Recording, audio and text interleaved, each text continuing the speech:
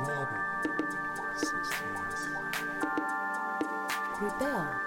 Sisters. In this episode, we ask, is Paris a Disneyland for Black people where racism doesn't exist? What explains the powerful symbolism that Paris has in the minds of African Americans? Does the city's romanticized image hide a richer, more complicated Black experience? Hello, everyone, and welcome to Rebel Sisters podcast, where being Black is about all of us. From San Juan to Chicago, from Paris to Brixton, and from Brooklyn to wherever you are. I'm Hélène Fossard. And I'm Iota Van. So, Iota, how you doing today? I'm doing pretty good. I am so excited about this first episode. I am too, I have to say. Because, we're having those conversations back and forth since years, in between us, in between friends, in between family. Mm-hmm. And suddenly we're like, well, let's bring more people in this conversation. Yep. We're in the same city. Let's do it. Absolutely. So what are we going to talk about today? Okay, so today for our first podcast, we're talking about Beyonce and Jay-Z's new video. I'm also going to add in that we have the new Louis Vuitton collection. We're going to look at it, though, from an unusual angle. So we're going to kind of look at these people, these artists, these luminaries, as people who are part of a long lineage of Black American artists who have chosen to live in Paris at some point for some reason. And there's been many waves of African Americans, starting with preachers, abolitionists from New Orleans and other colonies. We know that in the Jim Crow period, W.E.B. Du Bois and other Harlem Renaissance artists such as Langston Hughes, Countee Cullen, and Josephine Baker sought refuge in Paris. And after World War II, we saw thinkers and public intellectuals like James Baldwin, Richard Wright. Other civil rights leaders made their stop. And more recently, we've seen Ta-Nehisi Coates, who brought his son to live in Paris. Kanye West and Kim lived in Paris with their daughter, et cetera, et cetera. So we want to understand what is this fascination with France, why African Americans are so fascinated with my country of France, right? And understand the fantasy maybe that is happening and is right now on Rebel Sisters.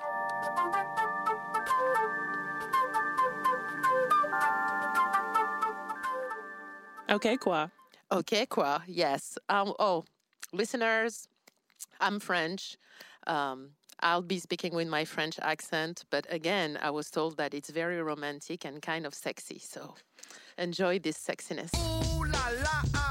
Kind of thinking about the whole history of African American artists going to Paris, because we're talking about, at this point, over 100 years of African Americans going to Paris for different reasons, right? And so I kind of, when I started thinking about, okay, Countee Cullen, we've had Josephine Baker.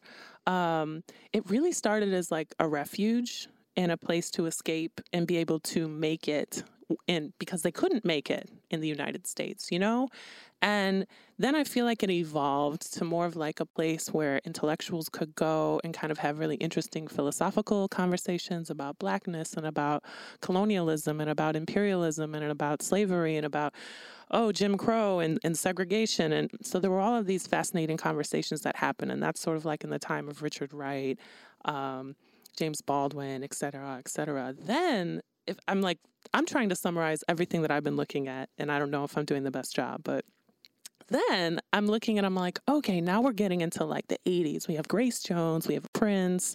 It's getting pretty fun. It's getting very like fashion oriented, right? And pop culture oriented. And by the time we get to the 90s, it's starting to be about being fancy. And now it's like just stunting or something. Like we're just there to be stunting. And I feel like the conversation has lost meaning. I don't know if it's enough to just be Black in Paris and to say I made it. I feel like there's so many other conversations that we could have with each other, with the other Black people in Paris, with the other white people in Paris, between our cultures, that it's just not getting done because we're focused on stunting. I don't know. That's where that's I think what has been bothering me when I think about it. What is interesting is that the stunt is both ways, because this kind of fantasy of what can be Paris and the symbolism of Paris, aestheticism, grace, what else? Refinement, kings and queens, Versailles, all this grandeur that makes France. We as French people have the same fascination with America, and which is quite interesting. So it is, for example, very trendy for French artists to go and shoot their video in America because it's bringing this, sense of Black America. And but again, because it's exotic.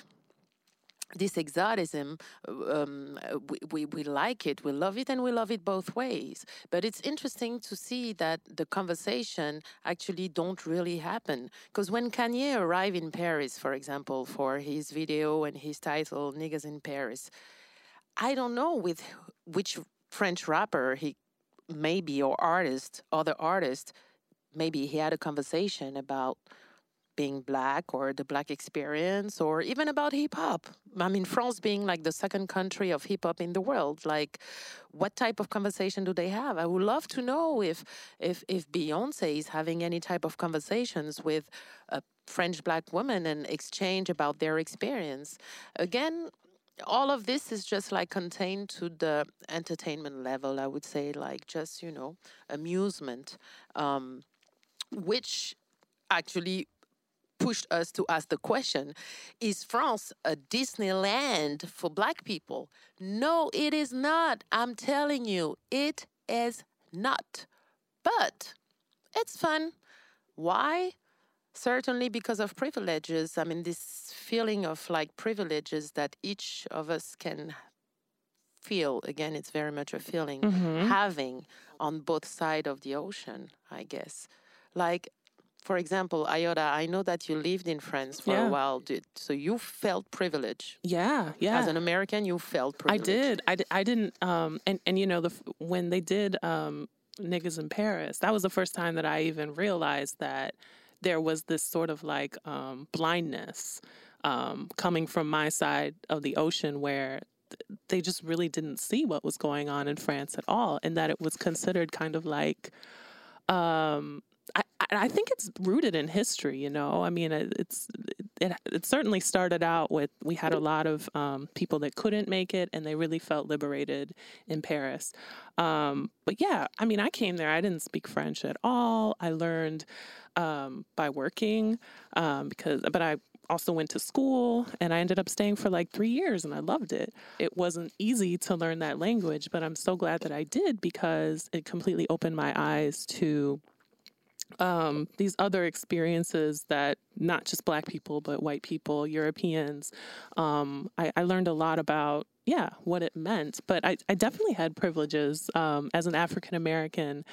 There were also really strange moments. I mean, I remember going to a gospel concert in a bar, and everybody was drinking and feeling really offended, But then I also remember really feeling like maybe white French people preferred to speak with me versus the guy from Senegal or the woman from Togo.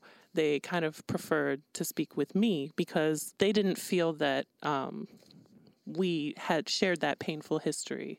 And then when I came back to the U.S., I started seeing with with Black friends that they kind of saw the same thing in the United States, where they were preferred to kind of engage with because it was just easier than dealing with African Americans.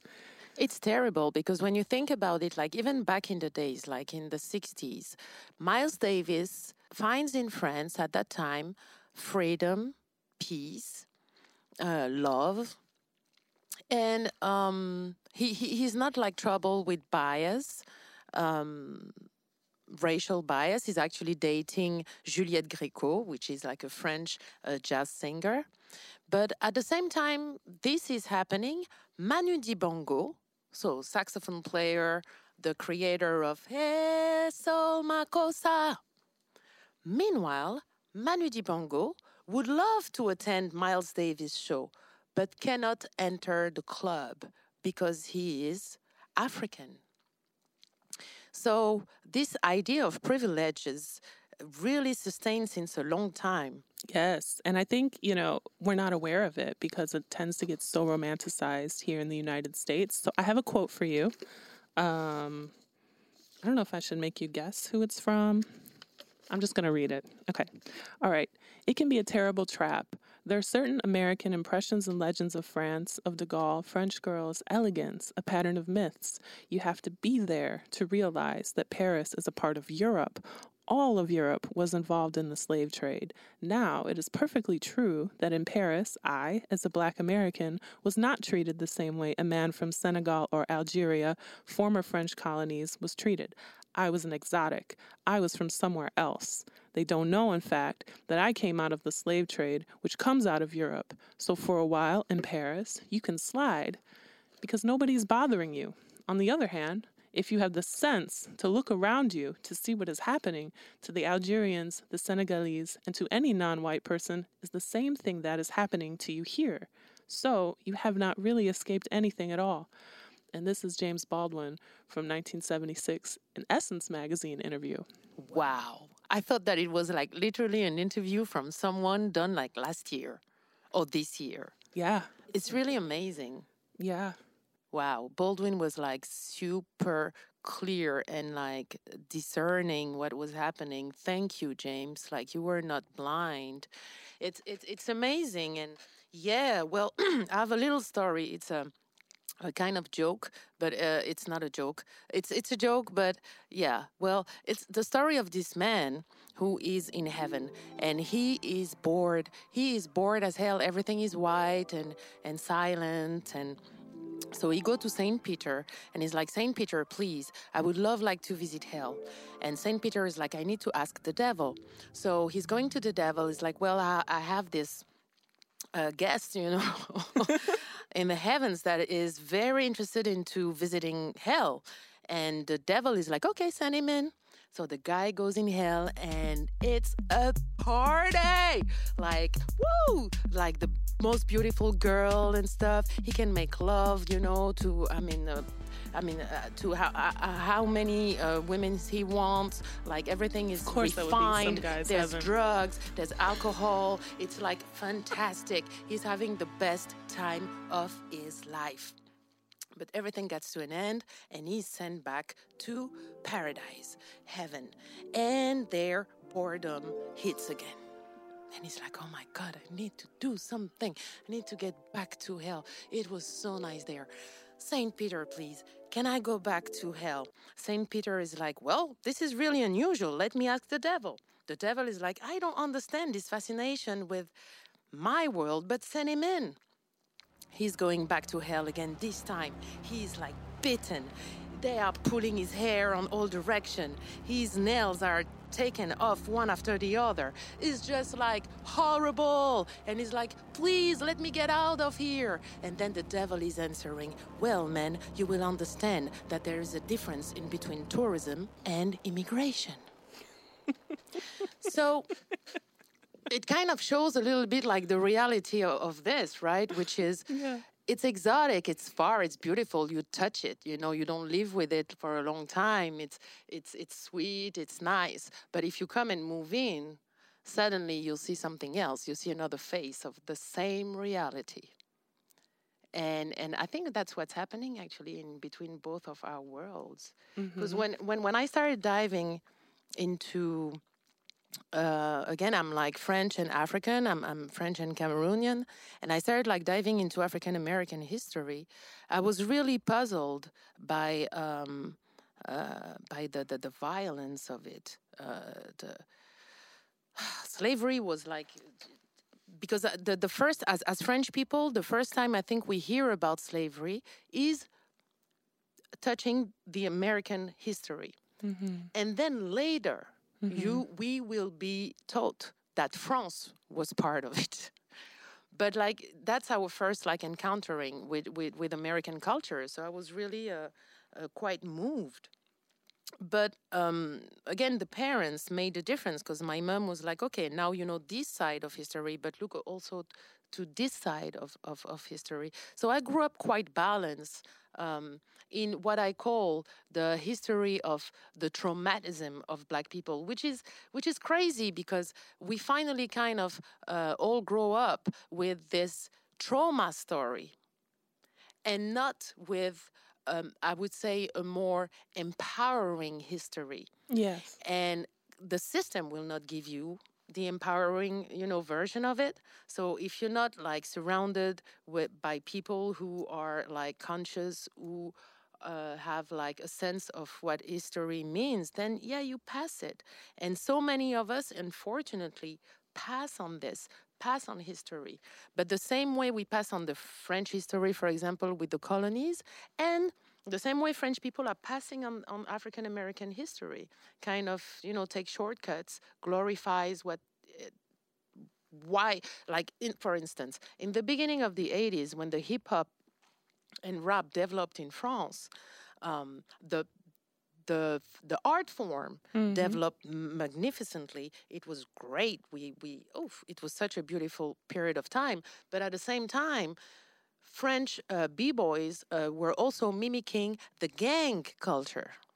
So they were taking all of this without even making any difference, or for them it was like America.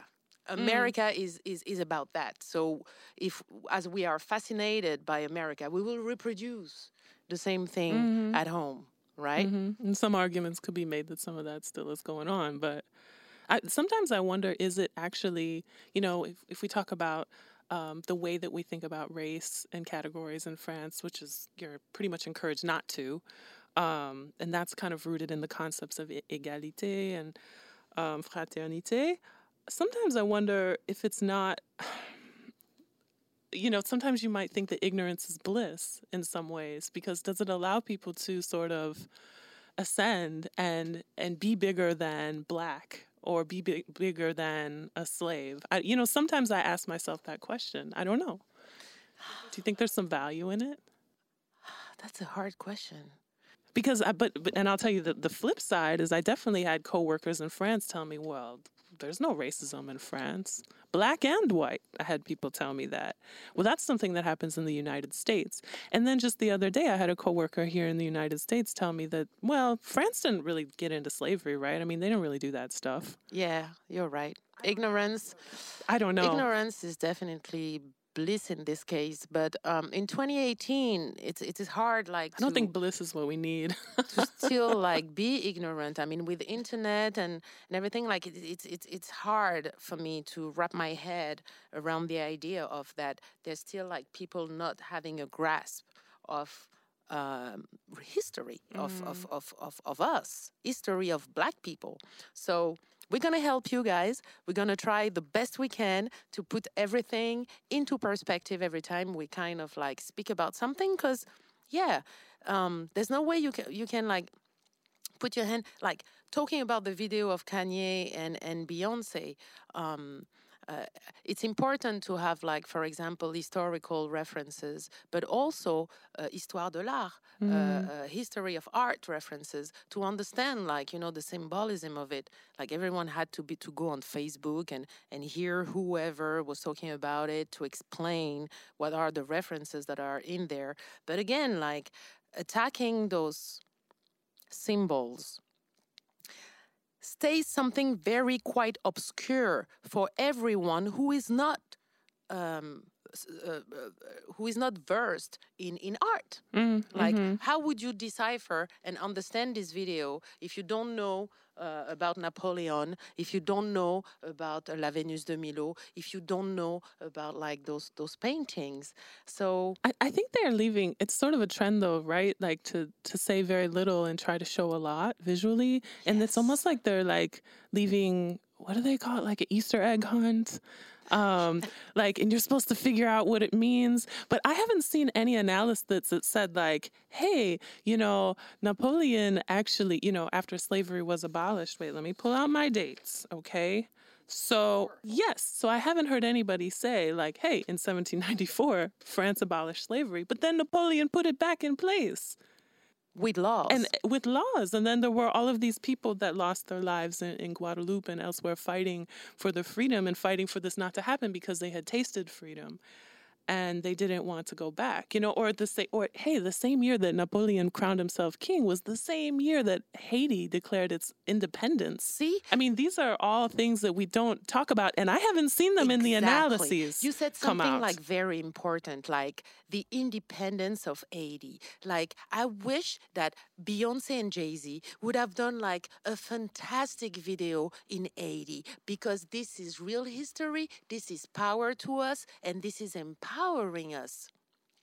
This is strong. This is radical. This is a great message to the world. I mean, let's not forget that Haiti in early 18th century was like one of the richest area in this world, with like the sugar trade. Haiti was this beautiful, beautiful city where the whole world wanted to be and go, because life was good and there were lots of sugar and there were lots of money. And there were a lot of free men. Because in Haiti, what is interesting is that the community of free men was huge. The Maroons that refuge themselves in the forest was huge. So huge that you could have like free citizens like Jean-Baptiste du Sable, who came and founded Chicago.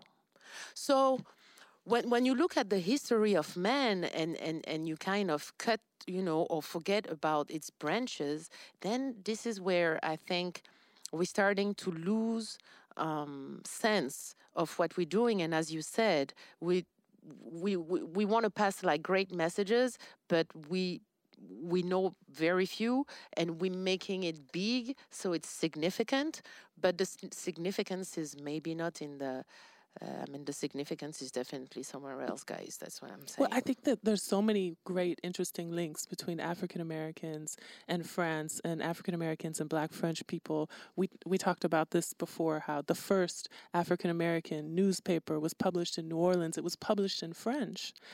So there's so many wonderful links between these countries, but that's not what we talk about. What we talk about is like Louis Vuitton and, I don't know, Balmain, and like beautiful brands. I won't refuse that. If somebody wants to offer me a Louis Vuitton purse, of course I'll take it. But that's not the only thing that we need to be talking about. I mean, there's so many things that we could be talking about together. Shopping in Paris. We going shopping in Paris, nigga. I joke around a lot with a lot of my Black Lives Matters friends who I find myself sitting around in rooms with oftentimes. And I say, hey, if you want to experience white privilege, hop on a plane and go anywhere with your American passport, and you will experience American privilege. And you'll be able to understand exactly what it's like to have certain doors opened for you and back rooms opened for you and privileges given to you just as a result of what happens when you open your mouth and people realize where you're from. And that's Saul Williams. Who gave this interview in 2015 to the Washington Post. And that interview is full of really interesting quotes about the experience and what it is to... I think it's really disorienting, actually, to go between countries and understand, okay, in this one context, I have these limitations, and in this other one, I have these advantages. True, we don't talk about it because... It's something we just don't talk about very much. Again, I think like it would mean that we are in touch with the reasons of the why, and the reasons of the why are history, political context, and it's a little complex, right? Because if we start tapping, for example, into the French colonial history, yes, it is complex.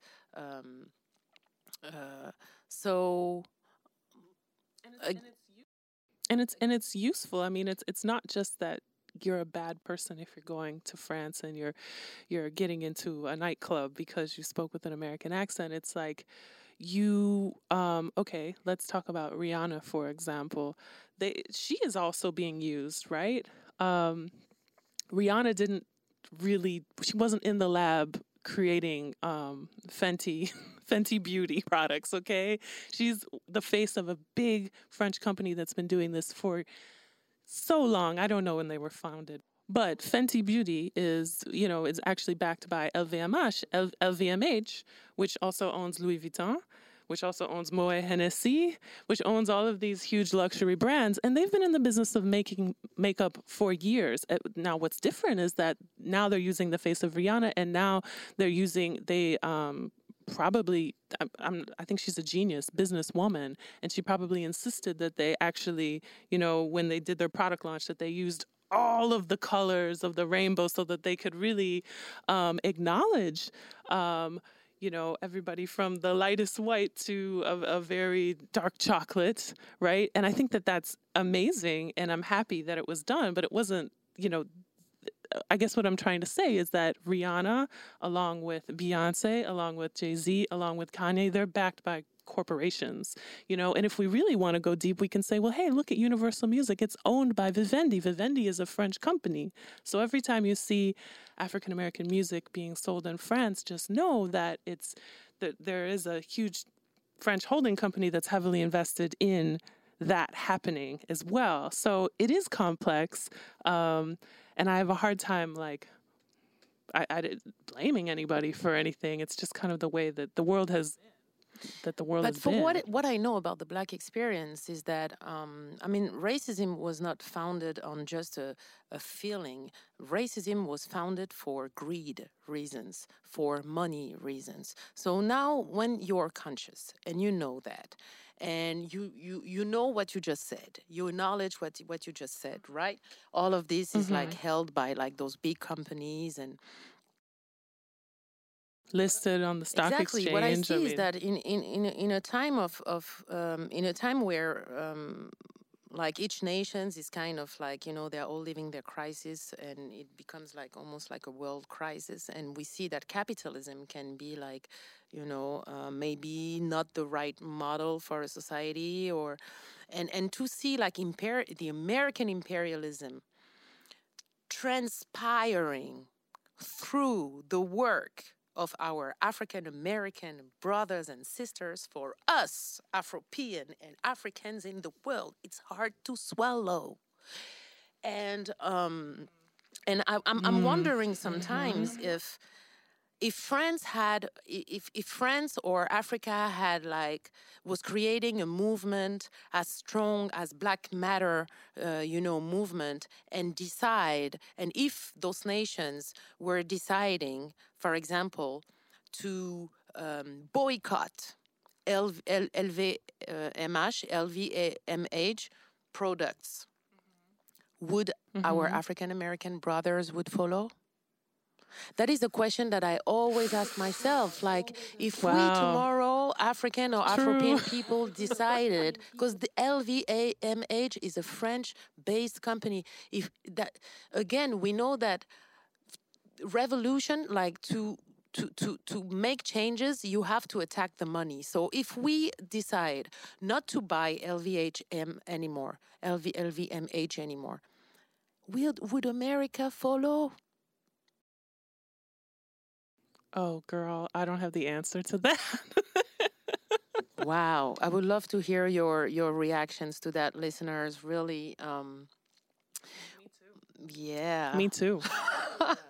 Me too. I don't know how many people have thought about it. Well, it's something that I'm trying to push on Twitter since years, but it looks like it's not taking off. It's fun to buy stuff. It's a therapy for some people. So I don't know. Buy something else. Buy that's black. That's another conversation. Buy black.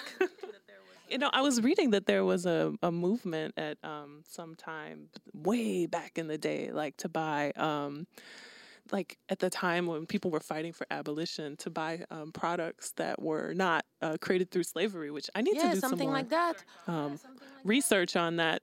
And so they were it was at the time of when Haiti had declared their independence, so people were actually saying buy products from Haiti, which I didn't know that even happened. Or another idea, if we are so fascinated with the French style and way of life and chateau and kings and queens, and Why not buying one of those chateaux? The Chinese did.